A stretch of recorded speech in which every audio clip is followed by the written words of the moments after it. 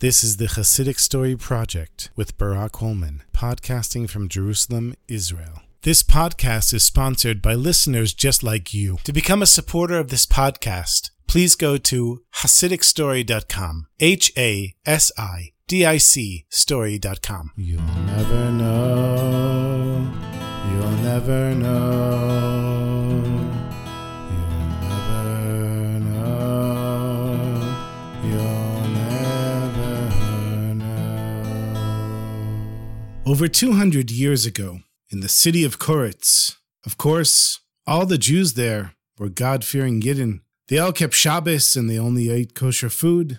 They davened 3 times a day. Everyone in the town of Koretz except for one Jew, the tailor, the Schneider of Remele. He never went to shul. He didn't eat kosher. He never participated in anything in the community. And the only place anyone ever saw him on a regular basis was in the Kretschma, in the tavern, late at night, drunk. L'chaim! And so Avremele became a total outcast of the community. It's true, when people had torn clothes, they went to the tailor, and he would fix them for them, since he was the only tailor in town. But other than that, nobody ever spoke to him, and nobody cared about him at all. The rabbi of Koretz at the time was Reb Pinchas Shapiro, one of the 3 closest students of the Heilige Baal Shem Tov. And one day after davening in the morning, Reb Pinchas sees that there's a crowd that gathered in the corner of the shul, and he sees that the shamash is trying to get together a minyan for something, but nobody wants to join. So Reb Pinchas, he goes over and he says, "What's all the commotion? What's going on here?"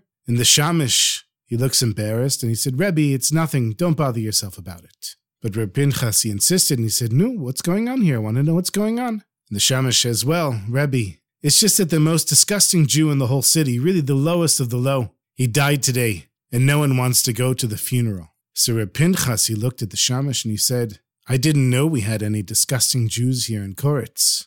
Who in our city is considered so unworthy that no one wants to do the mitzvah of accompanying the body to his final resting place?" And so the shamash said to him, "Avremele the Schneider, the tailor, he died today." And Reb Pinchas' face turned white, and everybody thought that he might faint on the spot. And then he started crying, mamish crying from the deepest place of his heart. And he said, "I can't believe it. I can't believe it. Gewalt, my dearest friend, Avremele the tailor, he's left this world. Ay, Hashem. What time is the Levaya? I for sure am going to be there." And so word spread quickly throughout Koretz that the holy Reb Pinchas was going to be at the funeral of Avremele the Schneider. And everyone knew that the Rebbe didn't just go to the funerals of anyone. He went to the funerals of tzaddikim. And if he was crying like this over the tailor, then the tailor must have been a hidden tzaddik. He was probably one of the Lamed Vav tzaddikim, the 36 hidden holy people. And now everyone wanted to go to the funeral.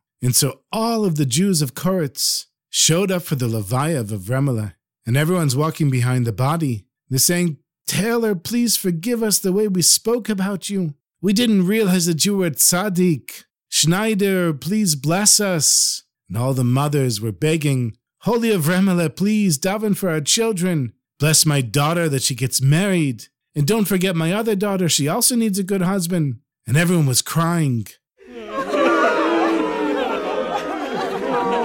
And Reb Pinchas is walking right behind, with big tears rolling down his holy cheeks. And you know, our rabbis tell us that if you want to know how important a person is in heaven, look at his funeral. And from the looks of the funeral of Avremele the tailor, he was mamash a big tzaddik. Now on that particular day, the Rebbe, Reb Yaiva, who was also a top student of the Heilige Baal Shem Tov, happened to be visiting his friend, Reb Pinchas, in Koretz. And so, of course, he went to the funeral, and he watched the whole scene quietly, not saying a word. But after the Levaya was over, he went over to Reb Pinchas and he said, "Pinchasil, my good friend, I know you, and you might be able to fool the whole city into thinking that the tailor was holy. But you and I know better. He was just as he seemed, a simple Jew, and maybe a bit of a sinner. So you've got to tell me, why did you mourn him like that? Why does he deserve such a funeral like that?" And Pinchas sighed. Reb Yaiva, really, what do we know about anyone?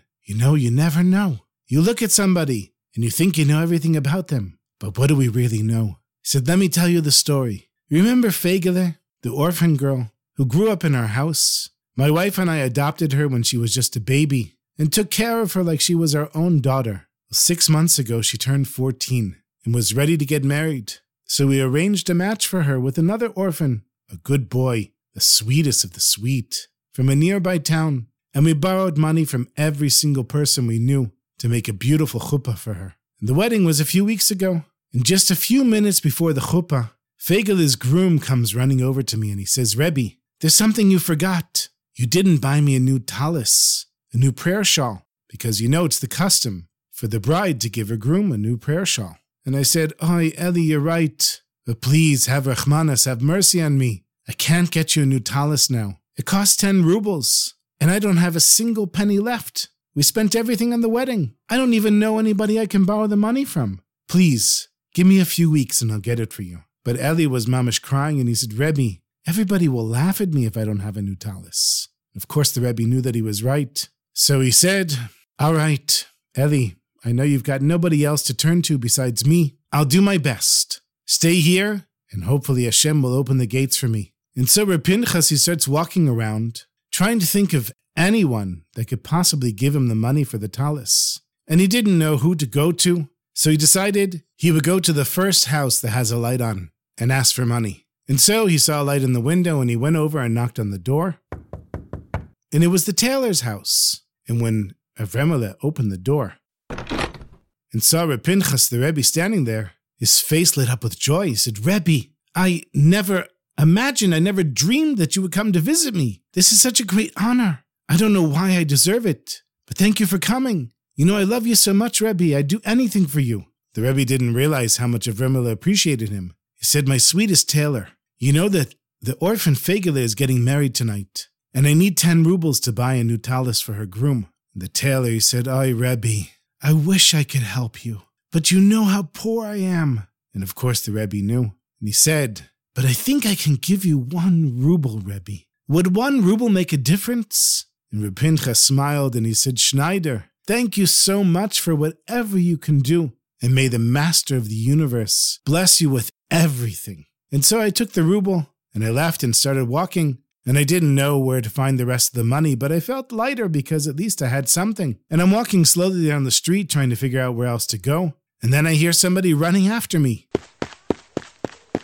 I stopped and I turned around. And it's the tailor. And he was really crying and his heart was broken. Avremele, I said, what's bothering you so much? Why are you crying like that? He said, Rebbe, Hashem knows how poor I am. But from time to time, I managed to save a few pennies.